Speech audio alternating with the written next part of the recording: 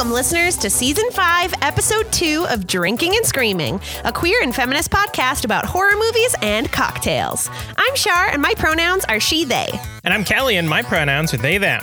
And this week, we're watching A Quiet Place Part 2 from 2021.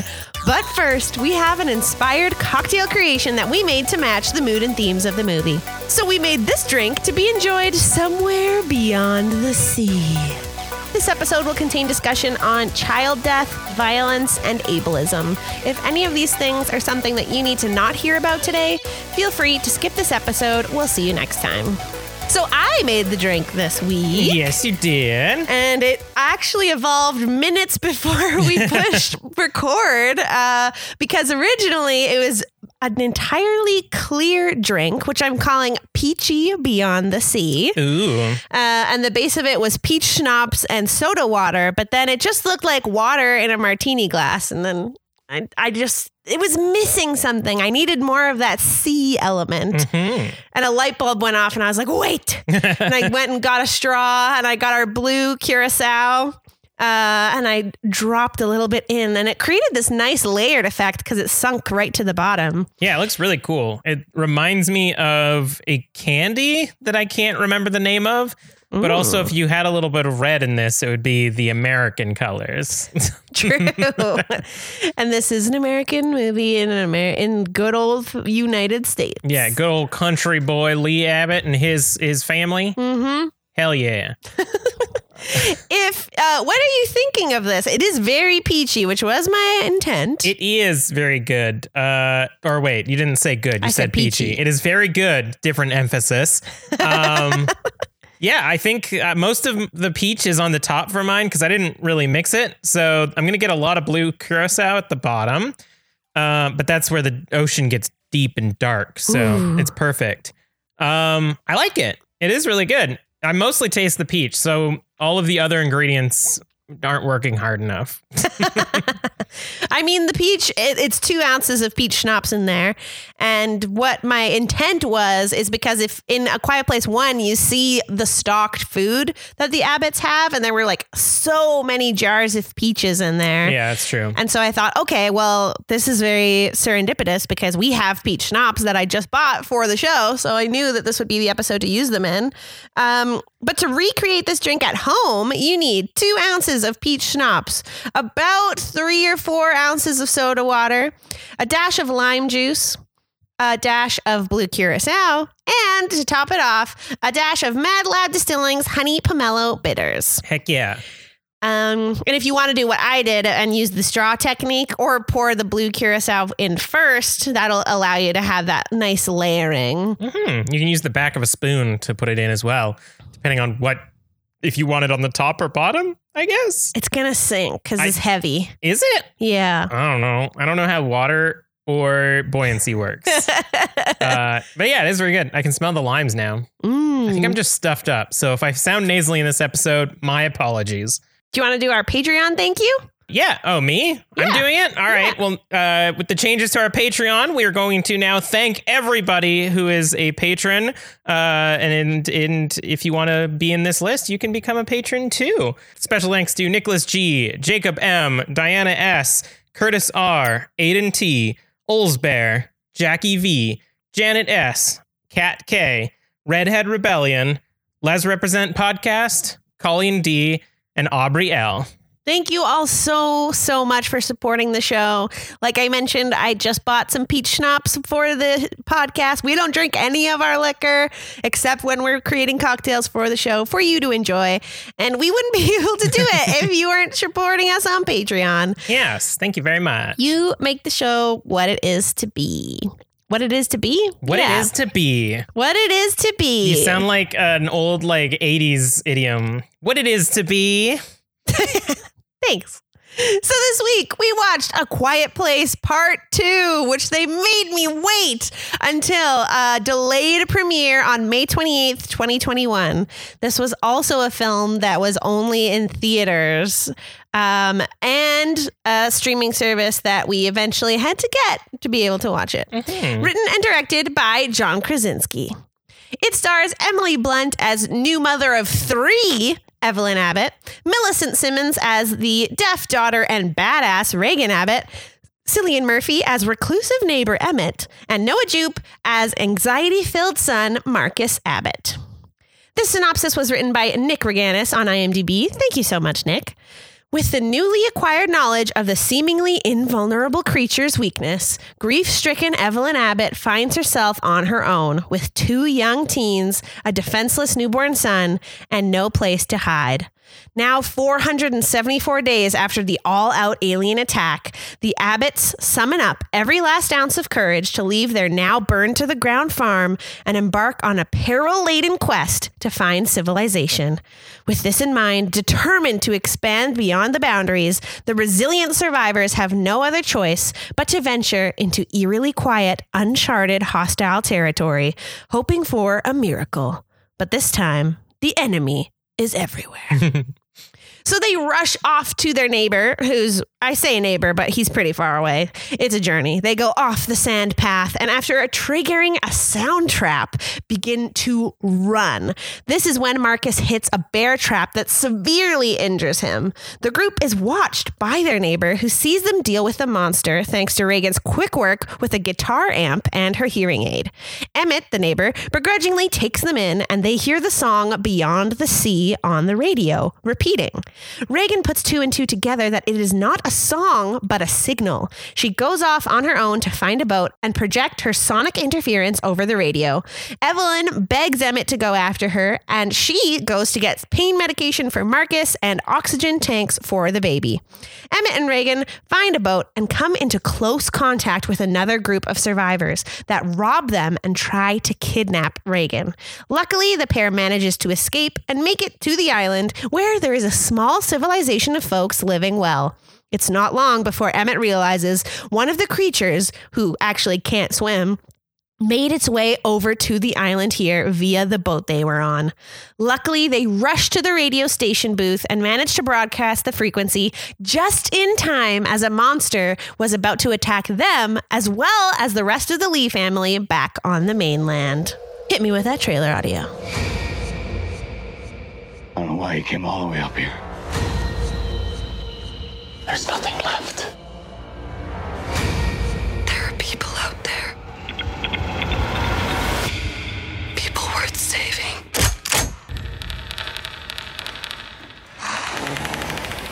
It's kind of ironic that one of the reviews in that trailer said this is the movie that theaters were made for, which is sad because we couldn't go to a theater to watch it. I really, really wanted to. Even with my being immunocompromised, there was like a sliver of hope that I would be able to go to a theater to see this. But at the end of the day, it's just not the right time. I'm hoping that once everything is done and it's safe to go out again, that theaters do like the 2020 to 2022 releases all over again. And then I guess they would be extremely crowded because then people would want to see them all.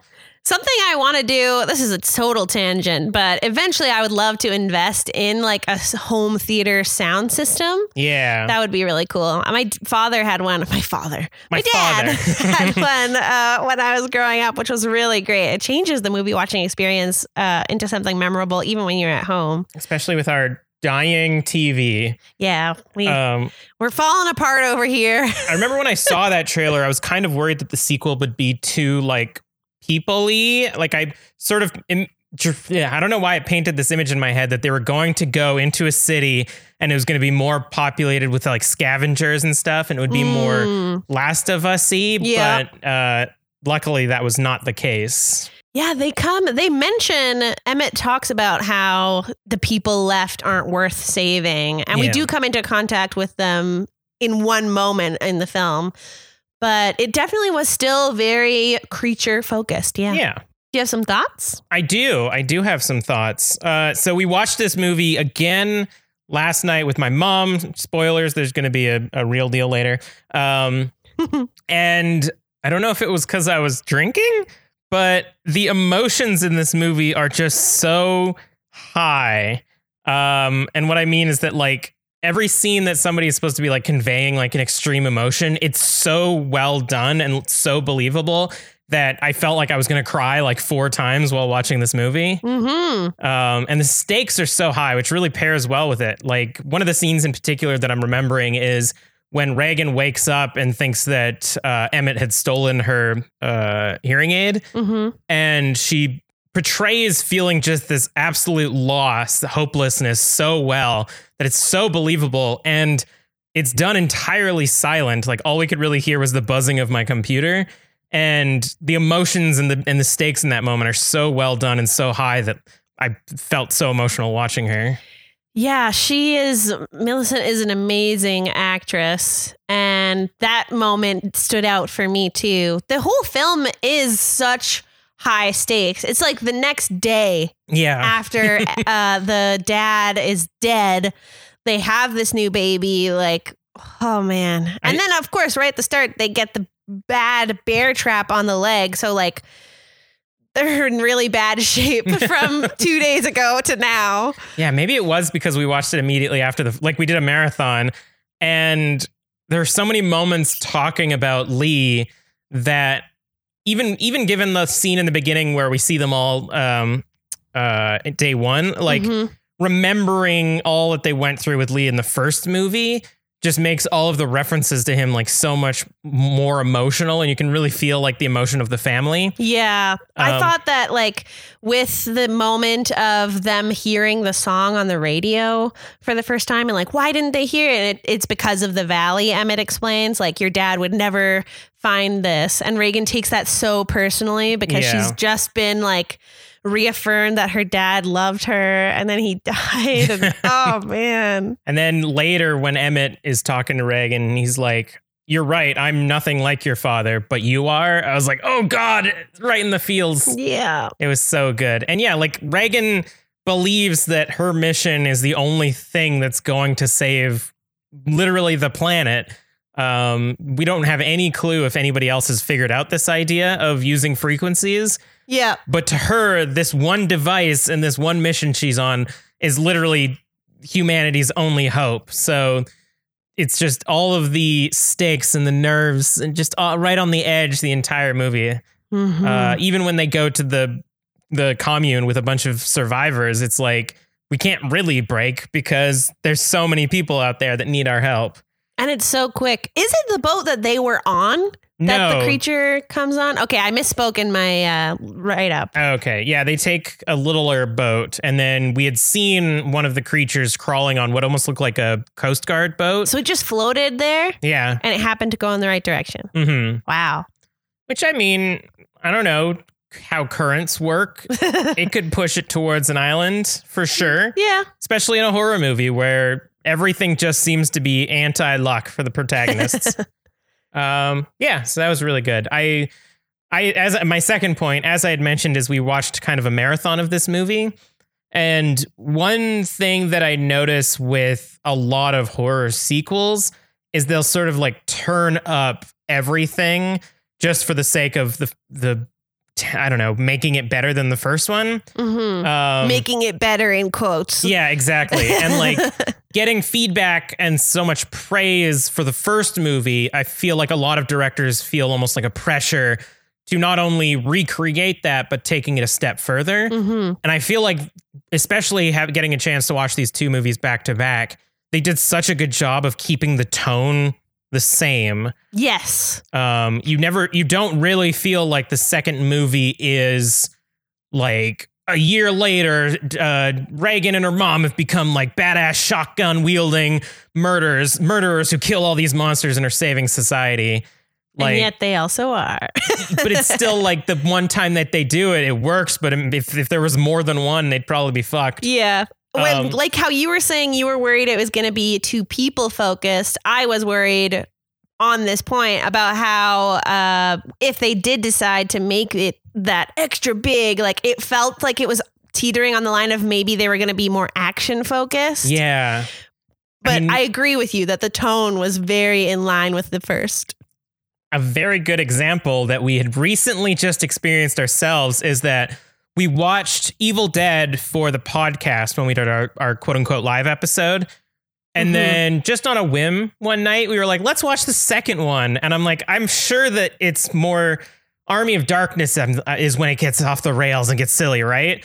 Watching Evil Dead 2 was like watching an entirely different fucking movie. I kind of hated it. I appreciated it, but a good example that I think that A Quiet Place is sort of following the guide of, or like the inspiration of, is Back to the Future, which watching all three Back to the Futures together, which we had done recently, felt like one long movie. And while each of them sort of stood on their own merit, I feel like the entire series is almost supposed to be watched that way. And I'm hoping that when A Quiet Place Part 3 comes out, we sort of get that same feeling for A Quiet Place, where it's like, if we start 1 in the early afternoon and finish 3 in the nighttime, we'll feel like we have watched just this long epic movie. And so far, so good. Two for two. Speaking of the third installment of the franchise, which is supposed to be the last so far, but who knows? Because originally this was just going to be a one-off. A one-LG? Yeah. I was like, what's the word? March 31st, 2023 is when it is slated for release, A Quiet Place Part 3, which I'm very excited about. But of course, this is pretty early on in production, so who knows if that is what is going to happen, especially with COVID delays and whatnot. But I'm still very excited. Are you ready for the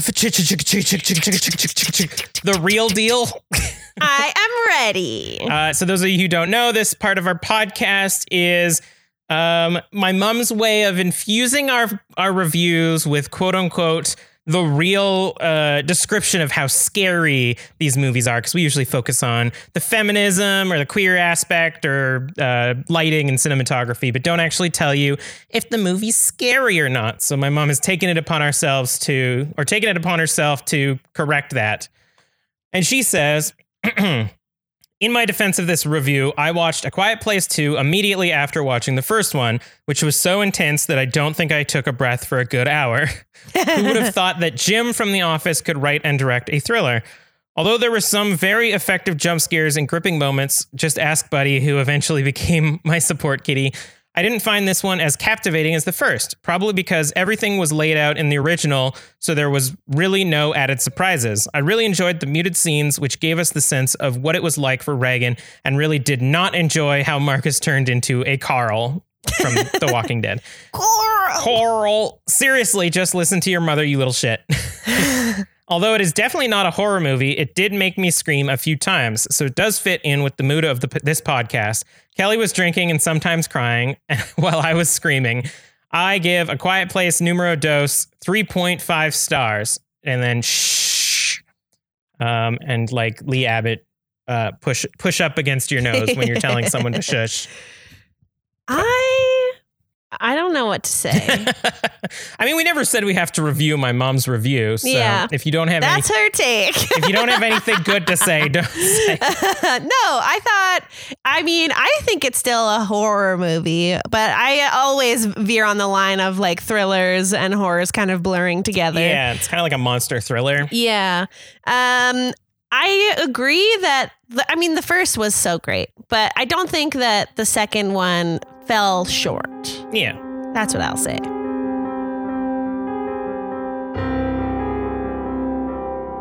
We're going to take a moment to talk about our socials and sponsors. This season of Drinking and Screaming would not be possible without the support of Mad Lab Distillery. With us since the very beginning, this distillery is Canadian and we love everything they create. We use their honey pomelo bitters in this week's drink. You can get their amazing products at a private liquor store near you or at madlabdistilling.com. I'm all done my drink and it was so dang good. Yay! I'm glad you liked it. I really liked it too. It was very beachy. Mm-hmm. Beachy, peachy.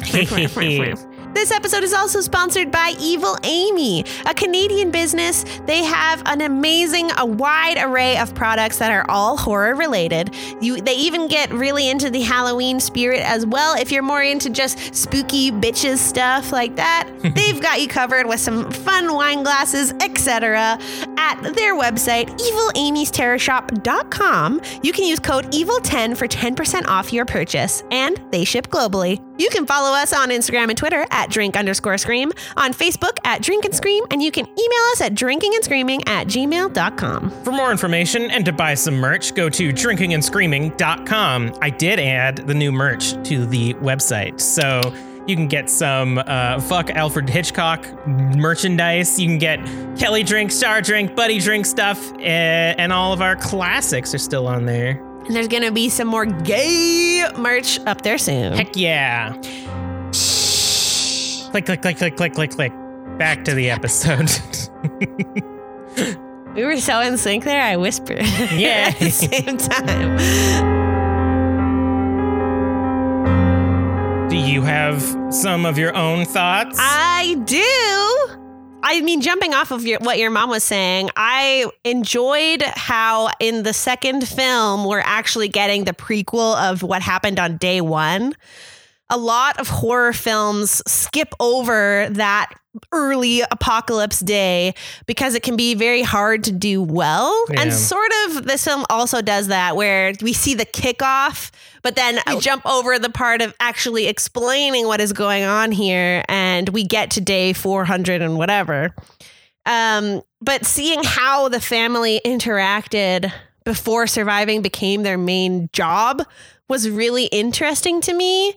We got to see how the kids were and how their personalities really grew into fruition as the apocalypse continued, which was very, very interesting to see. I would have liked to see more of that, but I'm also like thinking of A Quiet Place 3. I'm like, I would do like day 1 to 400. Just seeing snippets of that is really intriguing to me. But then also the way this movie ended, the family is currently separated. We've got Reagan and Emmett on the island. And then we have Marcus, the baby, and Evelyn back on the mainland. And that also seeing how they're going to find each other and deal with the aftermath of people either getting to the island or multiple areas now using the sonic waves on the radio to fight the monsters is interesting. We might get like day 14 at the beginning of Quiet Place 3, like maybe seeing them set up the farm or something. I'm like, do they just live on the farm? That like, where did they find the farm or do they live there? I don't know. I think this is kind of like more above part 1 than part 2 discussion, but it's just so. Well, we see at the beginning of part 2 that Lee's hands are disgusting, and he's either they drive a truck, like yeah. I thought he was an engineer from the first one. So he might be a mechanical engineer or something like that. But that farm is huge. Yeah. Running that farm takes a family. Exactly. So I don't know. We'll have to see when part 3 comes out. There's no way they're not going to get John Krasinski back, because when they show the trailers, they have to have John Krasinski in them. Yes, I agree. And then my other point, I got to talk about how these ladies are so badass. Yeah. But joking aside, I always poke fun at myself in these, but the women are really at the forefront of decision making in this film. And they're kind of like forced into it because Lee is dead. Not that Evelyn had a lesser role. They were very much a duo in that first film. But now that Lee's gone, we also see Reagan really stepping up. And she wanted to before, but for some reason, Lee didn't want to take her to do the river duties or like the fishing stuff. It was always the brother. Yeah. And that was weird to me. They were still dealing with the death of the baby and all of that, and that blame and guilt. But there's sort of like an underlying feeling of Reagan needs to be protected because she can't hear. Yeah. And that also came up a lot in this one when Reagan leaves so headstrong and she's the one that put this together, that the message somewhere beyond the sea was telling people go to the island. And she takes this all into her own hands to save the day. And then immediately her mom's like, you have to save her. No, bring her back to me. I mean, there could also be an element of she's my little girl. She's the daughter. She doesn't have to do the hunting and the fishing and stuff, which I mean. So more gender roles? Yeah, exactly. Because Less ableism, more gender roles. Yeah, because clearly Marcus doesn't want to do that stuff either, and whereas Reagan really does, and she's clearly capable without her hearing. So I think it's either Lee just sort of assigning his kids into gendered roles, or he feels bad because Reagan thinks that she killed the kid early on. Yeah. So, but and then again, like Emmett is the strong masculine figure telling Reagan, like, you can't do this. This isn't happening. Blah blah blah. Mm-hmm. It's a lot of just like big men telling her no. Yeah. And even fucking Marcus tries to tell her no. Yeah, I'm gonna tell. I love that. Yeah, I'll tattle. I'm telling on you. But speaking on that gender role thing, that is interesting because in this film, Marcus has to be the babysitter. He attends to his brother. Yeah. And Reagan is off on this adventure, and it's sort of like Reagan placed the family into this new mold by being so decisive. Yeah. Which was very interesting to watch. It made a very cool dynamic. And let's not forget, Evelyn just fucking gave birth like an hour ago and is like running across the country, helping her kids. Like, oh my gosh, so much is going on. It does kind of make me take pause for a moment, in that the only reason Marcus was assigned to the babysitter role, the like stereotypical femme role, is because he got a fucking bear trap on his leg. Yeah. It's almost like equating this like new disabled state that he's in with like, oh, now you have to do the like less. That's true. Yep. I can see that. And then he still fucks that up. Yeah. Like hardcore. He locks them in a safe without putting something to block the actual mechanism that closes it, meaning they can't get out. Yeah. With a baby that has like 5% oxygen left on its tank. Yeah. And he wastes the oxygen so that he can go spy on Emmett's space. I don't know. Like, that was so stupid. His motivations in this movie were very strange. And I don't know what we were supposed to feel for him, because then he gets a redemption at the end and it's like, he didn't deserve it. I don't know why. I don't understand. Yeah, it was weird. I mean, he's a kid and a lot of scary shit is happening. So I can forgive him for some things. It was nice to see him have that walk up with the gun and the radio to the creature at the end was cool. And having that like in parallel with what Reagan was doing was nice. Yeah. It's kind of similar to your critique of Bird Box, though, where like kids raised in that environment should fucking know better. Yeah, totally. But they aren't raised. It's only been a year. Well, it's been a year. Yeah. People make mistakes. We're all human. That's fair. Well, I try to have some sympathy because what would I do? Okay. Well, listen, I've been quietly wandering around our apartment or house. I was wondering why you were walking around. Yeah, but don't say anything because I found this book. What is it? I mean, it keeps clicking at me and like trying to listen to what I'm doing. Do the pages like kind of open up and like shift? Yeah, and it's very fleshy and awkward for some reason. It's kind of like a book made out of flesh. So it's time to open the Reconomicon. Click, click, click, click, click. Ah, my stereo's broken. Whoa. My recommendation is The Mist from 2007. It's another survival movie about creatures that sort of just show up from out of nowhere. But it's also got like a strong human aspect to it and having to deal with people under massive stress. Mm-hmm. Highly recommend. Solid ending as well. That's The Mist from 2007. Nice.